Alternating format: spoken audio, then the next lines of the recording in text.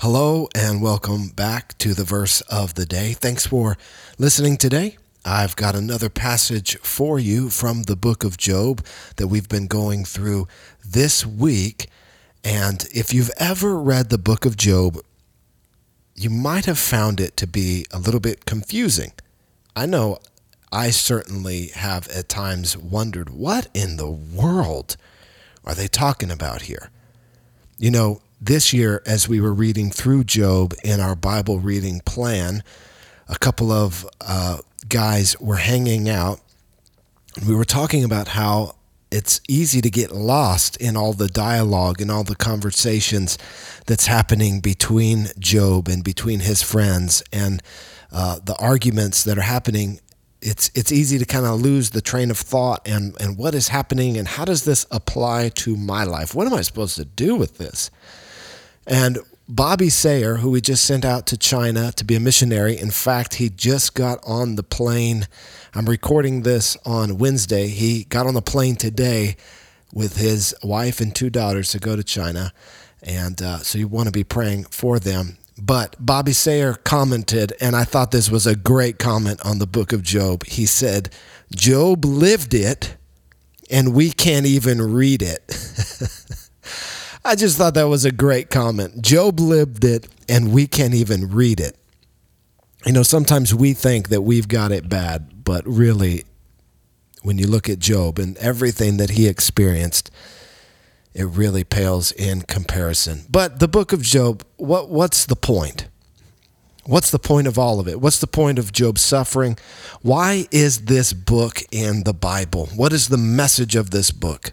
What is it that God is trying to communicate to us and reveal about himself through the inspiration of this book of the Bible? I believe that all scripture is inspired by God. I believe that means it's God-breathed, that the Holy Spirit authored the pages and the words of scripture for the purpose of revealing himself to us. And ultimately, the greatest revelation of God is the person of Jesus Christ. And so where in the book of Job do we see Jesus, and why is this book in our Bible? So let me give you the basic outline of the story of the book, and then I want to tell you what the message is that I think it's trying to tell us. In the first couple chapters, we see that Job is the wealthiest man in the whole area that he lives in. God has blessed him. God has prospered him. He's a righteous man. He loves the Lord. He's turned away from evil, and he is a man of faith. Well, God and Satan end up having this conversation, and God says to Satan, have you considered my servant Job? God is proud of his kids. God is proud of his kids. And so he points Job out to Satan, and Satan makes an accusation. You know, the word Satan, the name Satan, means the accuser. Well, Satan accuses God and Job and says that if you remove the hedge of protection from Job and his life, if you remove your hand of blessing from him, Job will not serve you, but he will curse you. That Job's faith is not genuine, that Job is only serving God for the things he can get from God.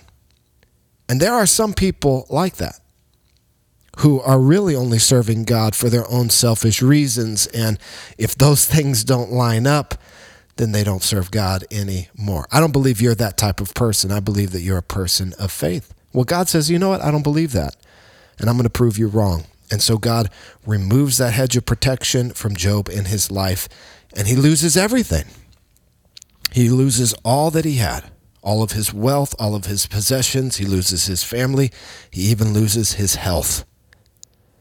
And Job begins to question. Job begins to wrestle through this, what he considers to be undue and unjust suffering in his life. He feels like he is being punished for something he did not do. And so Job begins to say things along those lines. Job begins to say, I wish I was never born that I have to experience this. Job begins to say, God, why? Why am I suffering? Why am I going through these things? Well, Job's three friends show up and they say, Job, the reason you are suffering is because there is sin in your life. You have sinned against God. You have hidden sin. Repent of your sin and God will forgive you and restore you. And Job maintains his innocence. I haven't sinned. There was no hidden sin in my life. This is unjust suffering. This is unwarranted.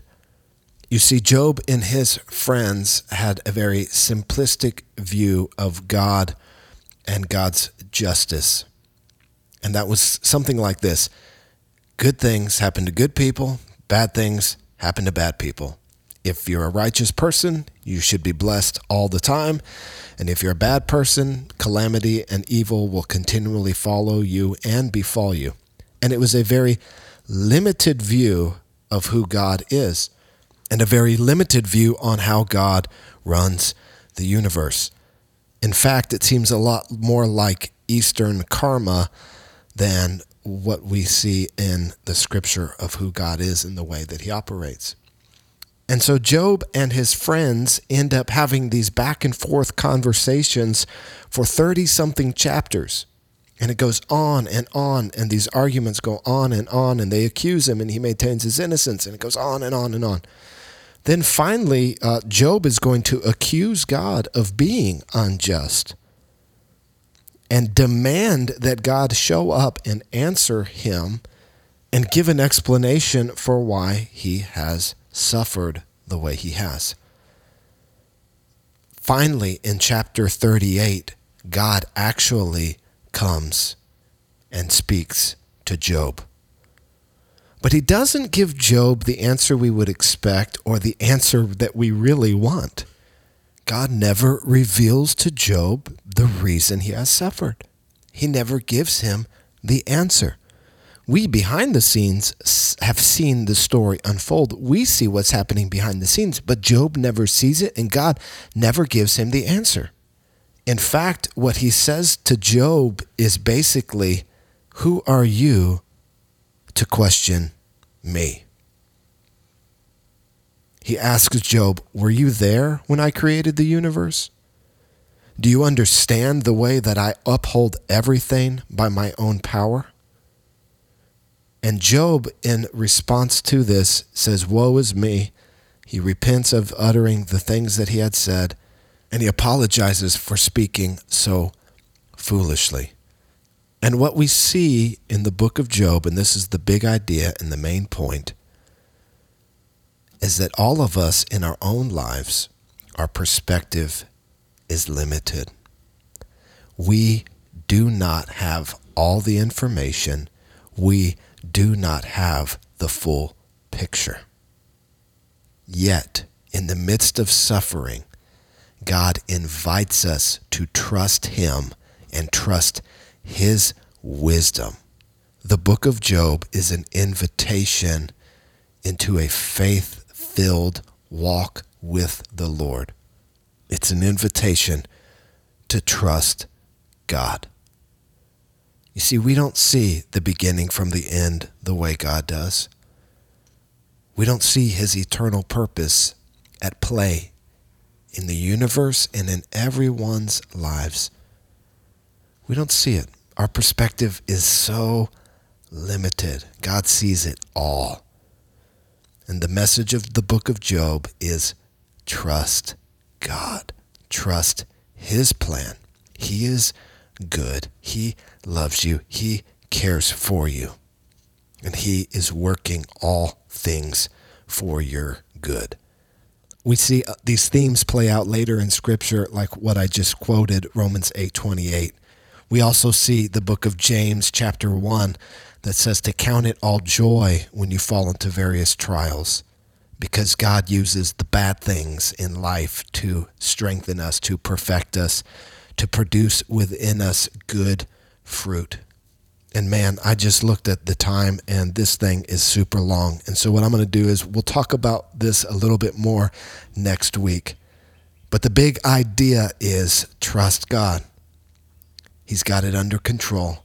There are reasons that are unseen that he sees for everything that we experience in this life, and we need to trust him. Thanks for listening today. I'm sorry that this was so long. I get a little bit excited sometimes, but I pray that God's word has an impact in your life and that your walk with the Lord is growing and that you're moving into a deeper faith with him. And I know and I believe and I trust that if you're walking with Jesus, your best days truly, truly are ahead of you.